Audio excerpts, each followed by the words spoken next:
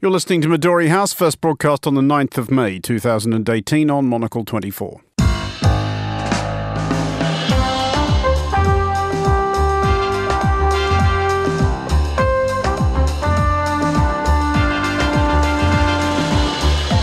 Hello and welcome to Midori House, coming to you live from Studio 1 here in London. I'm Andrew Muller. On today's show, Britain has no intention of walking away. Instead, we will cooperate with the other parties to ensure that while Iran continues to restrict its nuclear program, then its people will benefit from sanctions relief in accordance with the central bargain. the remaining parties to the Iran nuclear deal insist that the agreement stands without the United States. But does it? Can it? My guests Michael Binion and Sebastian Borger will be discussing this and the day's other top stories, including a possible revival of military cooperation among the countries choosing to stay in the EU, the ongoing softening, if not outright thwarting, of Brexit by the UK's unelected upper house, and at the risk of prompting existential terror among the world's opinion slingers, have we lost sight of what the point of an op-ed page even is? That's all coming up on Midori House on Monocle 24 right now.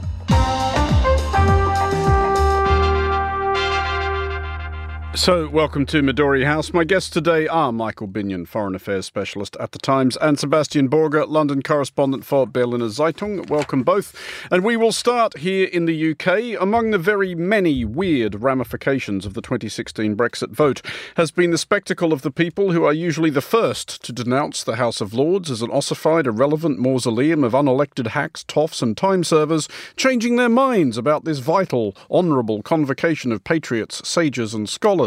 The Lords have strewn several roadblocks in the path of Brexit, most recently and spectacularly backing an amendment which would effectively keep the EU in the European Economic Area, despite neither the Conservative government nor the Labour opposition backing it.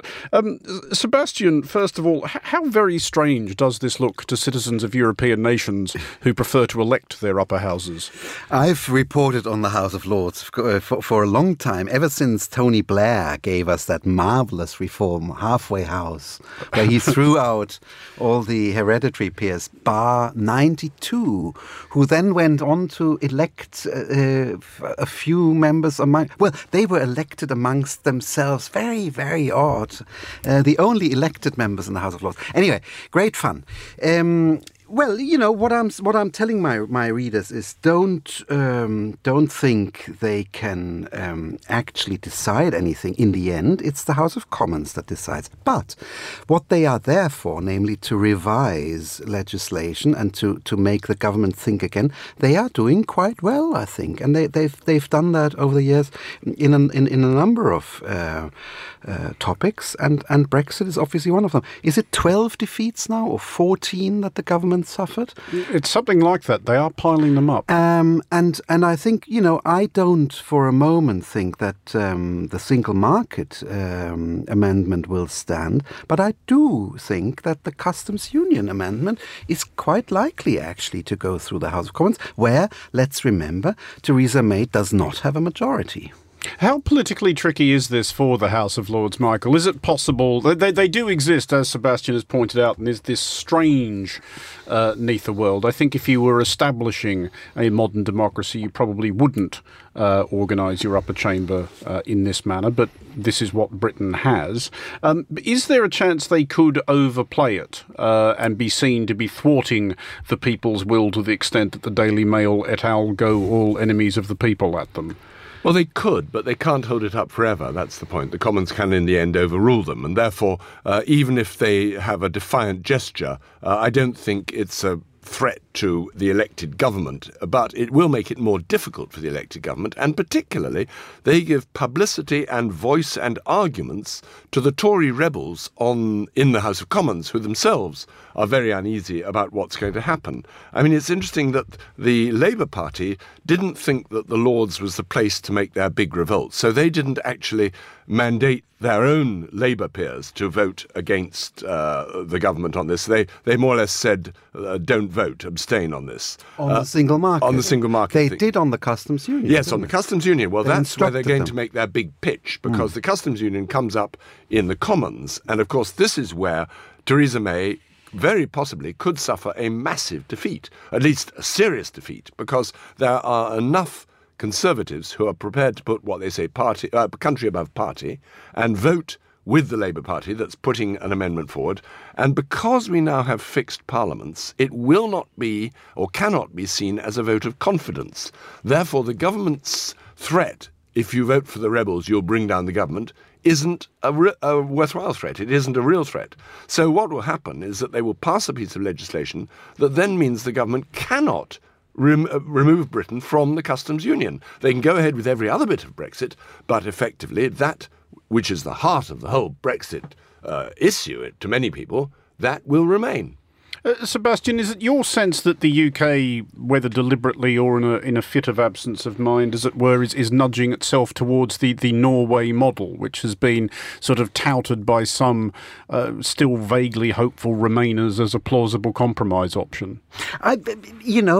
If only it were. I'm watching it in awe, and all I can say, we Germans, I think, the ones who want Britain close and who worry about the economic implications as well as the geopolitical implications, we want Britain close, and the Norway model is the obvious one. The obvious one. But and there would be solutions found, I'm sure. But the problem, I think Brussels Brussels is doing all sorts of stupid things. But I think one thing they're right in saying it's you, Brits, who have to decide. Yes. Once you've decided, once you have a cabinet which is actually agreed on anything at all, we will try to make it work, and I think they will. Well, that's the interesting thing, because the cabinet clearly is deeply split now, and it's almost got to the point where Theresa May's got to say, I have decided we are going to remain in this model of the customs union, or not the full customs union, well, some compromise. And if you, Foreign Secretary Boris Johnson, don't like it, you are sacked. And she needs to say that loud and clear.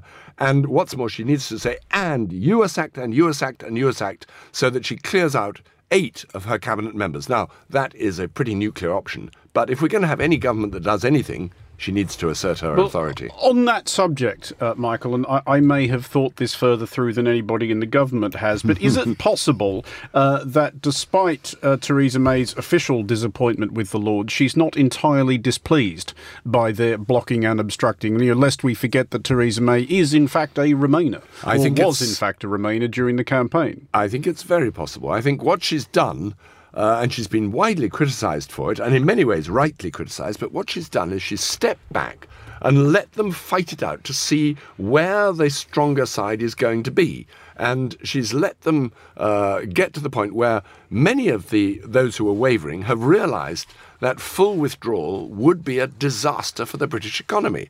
And so she's now putting her weight behind some kind of compromise solution that keeps Britain at least linked to the European Union in some ways, possibly in a trade deal of some kind, which might mean the customs union. And therefore, the Lords, articulating this loud and clear, have made the arguments for her that she can't really voice as head of the government. OK, well, let's move on slightly to the ongoing adjustment of the seating arrangements at the EU in anticipation of the UK's departure. It has been widely assumed that Brexit will result in a straightforward contest between France and Germany for de facto leadership of the EU. But is it possible that they may have something more collaborative in mind? The UK's decampment also removes the major obstacle to the persistent fantasy of a pan-European military. And this week, Germany announced that it would press on with plans to buy 6 new C-130J Hercules transport aircraft with a view to establishing a joint unit with France. Sebastian, as you will be wearily familiar, the spectre of a European military has been this thing that Eurosceptics in the UK have conjured up for decades. And not just Eurosceptics, I mean, Brits in general. Indeed, there are actually people, of course, in Europe who are quite enthusiastic about the Very idea. few, yes. But before we talk about the detail here, the pan-European military, is it a thing that is ever going to happen in a billion years or not? No. See, I didn't think so either. Look, seriously. First of all, I think you're wrong on the rivalry between France and Germany. I honestly think the view in Berlin is we Germans can only succeed in Europe if we've got the French close with us, and that means, using their power as far as their global reach, their atomic weapons, etc., and hiding our rather larger economic power, so that it looks like a marriage of equals. Beg your pardon. You nearly gave the whole game away there, Sebastian. Sorry. A benign marriage of equals. Yes. So that's the start. Secondly, I think France will be much keener on close military cooperation with Britain than with anybody else. Why? Because these are the only two armies in Europe, give and take a few nice squadrons of the Danish and the Norwegian army, and 200 or 300 special troops in Germany, who are actually battle hardened, who know how to fight a war, who know how to get to a theater and actually get their troops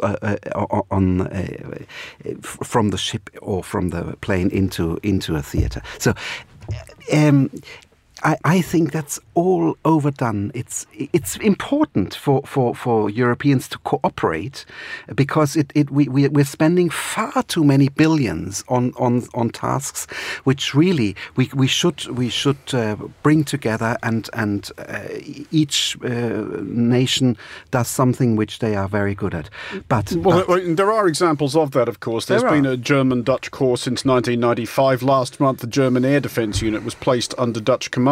And there's plenty of other examples of that sort of cooperation. But Michael, will Brexit, as Sebastian suggests, will it actually make any difference to military cooperation? NATO is surely the more important framework. Yes, it is. Of course, there will be a certain distance between Britain and its other allies in NATO, because they don't see each other institutionally as often as they used to. The ministers who attend will not be there when they discuss common foreign and security policy, for example, or whatever.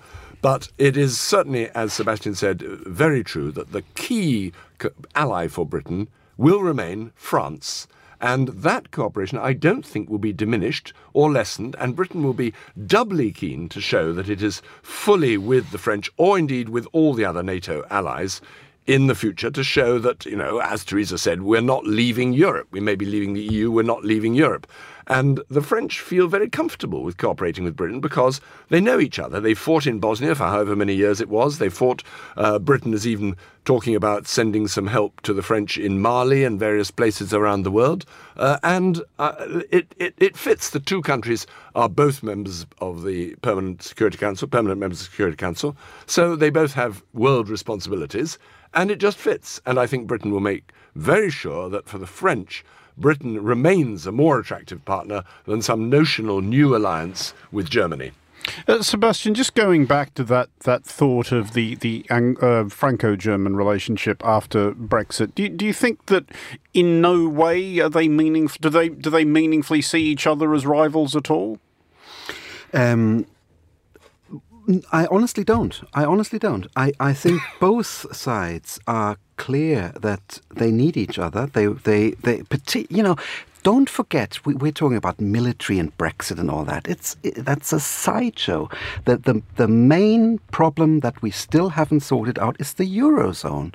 And the Eurozone needs a fresh impetus and fresh ideas. And they are hammering. Macron made that great speech and basically asked the Germans to put more money towards it, which didn't go down too well in Berlin.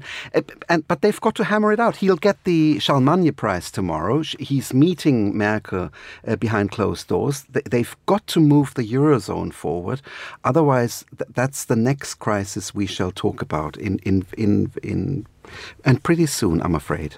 OK, we're going to take a short break now. You're listening to Midori House with me, Andrew Muller, along with Michael Binion and Sebastian Borger. Coming up next, the world declines to hold its breath, waiting for Donald Trump's Plan B on Iran. Monocle's May issue invites you to hang out with the world's brightest-eyed, bushiest-tailed new world leader. Jacinda Ardern is New Zealand's Prime Minister on a mission to turn her lively first 100 days in office into years of growth and good vibrations. Talking of which, we switch to California, dreaming of a modernist Mecca under cloudless skies, happy people in lovely homes. We're moving to LA, incidentally. Elsewhere, let us show you fauna. Dogs like this guy, coughing cartoons like these, porcelain pets, pussies, pilchards. We also suspend our disbelief with a visit to the studio of the artist and the set designer Ez Devlin, who's done big things for Adele and Beyoncé. We take 5 with jazz saviour Kamasi Washington, we sit pretty and count down our 50 favourite design innovations and marvel at Belgrade's Palace of Serbia and its marble rigour and surreal spotlessness. It's always a good time for a glass of something fortifying, of course, and so we have a vino with Adam Gopnik, hello Adam, a flirtini in Yokohama, and finish the bottle with these Kiwis. And we're back to New Zealand then. Why are these suitcases smiling? Well, now you know why. Monocle's May issue is out now. Get your copy today or subscribe at monocle.com. Tune in to the Monocle Daily on Monocle 24, weekdays at 2200 London time. We unpack the stories that have been dominating the discussion in Europe and North America and set the agenda for a new day in Asia. The show features regular insights and analysis from Monocle's bureau in Toronto and New York, special guests there and across the Americas, as well as experts and analysts at our studios in London. Whether it's industry-focused reports on anything from art and architecture to business and entertainment, or a light-hearted guide to how to spend the perfect weekend in a great city somewhere in the world, you're in good hands. Monocle's network of global correspondents are your guides. Join our team every weekday for the Monocle Daily on Monocle 24.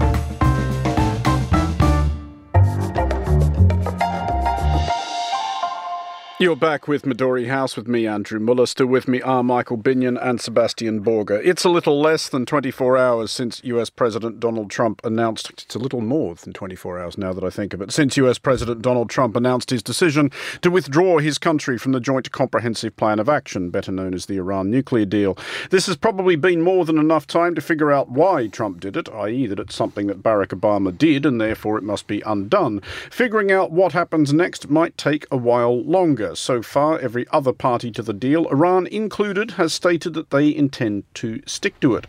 But how possible is that?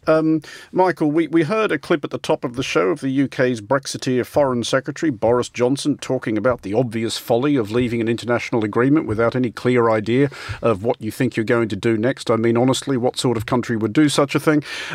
Can realistically the Iran deal really be held together without the US? Well, 5 countries want it to be held together, and the question is, will Iran now be subject to global international sanctions, or just US sanctions, which are going to be reimposed? And will those US sanctions mean that all trade, as in the past, is then cut off from Iran, all significant trade? Now, of course, that is what would trigger the Iranians to then roar ahead with the development of nuclear weapons as though there'd never been a treaty. And that's exactly what the Revolutionary Guard, who are in a life-and-death struggle with the moderates in Iran, that's what they would like. But, of course, others want to continue trading with Iran. The difficulty is, will the US then sanction other countries that trade with Iran? Well, they've tried doing this in the past. It's deeply unpopular when they try to tell French or British or German or anyone else, you may not trade with Iran. But of course, there's been some rumblings of that nature already. Yes, there have, and there is an outlet to that. I mean, they could sell their oil denominated in Chinese currency instead of in dollars. And the Chinese would be quite happy to do that. And since they take a large amount of the oil in any case, what's the problem there? They could bypass US banking regulations. They could actually be quite defiant, attempted extraterritorial legislation. So they could continue trading. Unfortunately, some of the things that the Iranians really want, such as new Airbus aircraft, components of those are made in America. Some, even only a small amount, but enough to block the whole thing, which could be very difficult. But as long as Iran doesn't feel it's completely now shut out of international trade, there may be some way of getting round the biting effect of those sanctions. Sebastian, we've seen in the last few hours the Iranian Supreme Leader, Ayatollah Khamenei, popping up to play bad cop to President Hassan Rouhani's relatively moderate cop. Rouhani made a statement yesterday which seemed like a fairly clear holding pattern, the kind of thing you just issue while you figure out what you're going to do next. Khamenei, who is of course the man whose word really counts, has said today he doesn't trust Britain, France or Germany, and if the agreement is to proceed, he wants new guarantees. Should he get them? Well, I mean, there will inevitably be new negotiations, won't there? We can't simply carry on as before. It's the two questions, and I think they're interlinked, are how serious is Iran about playing not just holding its nuclear program, but playing a much more constructive role in its region. And, you cannot, the way they've interfered in the Syrian civil war and the way their Hezbollah allies are increasingly threatening Israel, you cannot do that on the one hand, and on the other hand, ask the West to come towards you. You've got to give. It's a matter of give and take. For the West, for particularly the three Western European countries, Germany, France and Britain, the question will be how big is our wish to antagonize Trump? Michael, this does lead to what I thought was the only, I guess, salient and sane, comprehensible and actually demonstrably provable aspect of Trump's statement yesterday, whereas he's not wrong, is he, when he or whoever wrote the speech says that Iran has used the funds freed up by the deal to further fund the adventures of its proxies in, as Sebastian says, Lebanon, Syria, Iraq and Yemen. He's absolutely right, yes, and I think that is one of the key concerns, because the nuclear deal was always limited in its scope. It was always confined to the actual development of nuclear capability by Iran. It didn't try, or it may have tried, but it didn't succeed in imposing clear limits to Iran's foreign policy and behaviour either regionally or around the globe, as long as that wasn't developing nuclear weapons. And of course, as we have seen, they have been not only a destabilizing force, but a highly disruptive and contentious one. And of course, of all the people who were happiest to see the end of this nuclear deal, Saudi Arabia is a very loud and active voice in influencing Washington. So I think Mr. Trump, he may actually force Iran to come back with a new proposal, and he may drive a new hard bargain. I think it's unlikely, because so much face has been lost that will make it very difficult for Iran to go back to the negotiating table. But he does possibly have a big stick in his hand and say, well, look, if we want to change Iran's behaviour in Syria or in the region, it's time we did something about it. And a lot of Western allies agree with him on that. On the subject of the big stick, Sebastian, is that basically the problem that the agreement now has, that without the United States in it, it is no longer underpinned by even the implicit threat of military force? Well, I thought the whole diplomacy was underpinned by the fact that we didn't have the threat of force, unless you count Israeli airstrikes, which were discussed for about 10 years and were wisely not carried out because we realized that they wouldn't actually have taken out the nuclear program as they did in Iraq and Syria. So I just think that threat is what we're talking about is a country in turmoil, very far below its economic and cultural possibilities. It needs interchange international with the international community. It needs trade. It's got a great culture. It's got great potential, but they've got to understand that they cannot go around the region and destabilize other governments while at the same time wanting that trade and that openness. OK, well, finally tonight, yesterday the New York Times ran on its op-ed page a piece by Bari Weiss entitled Meet the Renegades of the Intellectual Dark Web. This was a profile of a group of profoundly tedious online blowhards of whom the subhead asked, should we be listening? This was instantly recognisable to professional scriveners as a question to which the answer is no, a device beloved of headline writers seeking a get-out clause for a transparent wind-up. Social media nevertheless erupted as might have been predicted, the latest in a series of similar brouhahas, or bruise-ha-ha, I've never figured out which is the plural, caused by liberal outlets promoting illiberal views. Michael, we've also seen the New York Times hiring Bret Stephens, Kevin Williamson being hired and fired by The Atlantic. What is the point at this point, do you think, of the op-ed page? Is there something to be said for hiring the contrarian who you know is just going to irritate your readers? There's certainly something to be said for having a broad diversity of views represented on the op-ed page. That's not quite the same as hiring a professional stirrer who's just going to say outrageous things for the sake of it. And I'm afraid there are quite a lot of people in the United States, well, in Europe as well, actually. Britain does not lack for them. Indeed, whose only job is to say things so obnoxious that they get talked about. It's even been said that they occasionally get published in the Times. Well, very, very rarely. Very rarely. Yes, that's right. I'm afraid this is one of the sad things about modern-day press journalism, that it's having to compete with this noisy and very greedy world of social media where all the attention goes to people who make the most noise and cause the most sensations. And I think the New York Times is very foolish to fall for that idea. I also think they're very foolish to spend a great deal of time analysing their own entrails as to whether anyone cares. Oh, but the New York Times is legendary for that, though. The American media is in general. They find no subject in the world as riveting as themselves.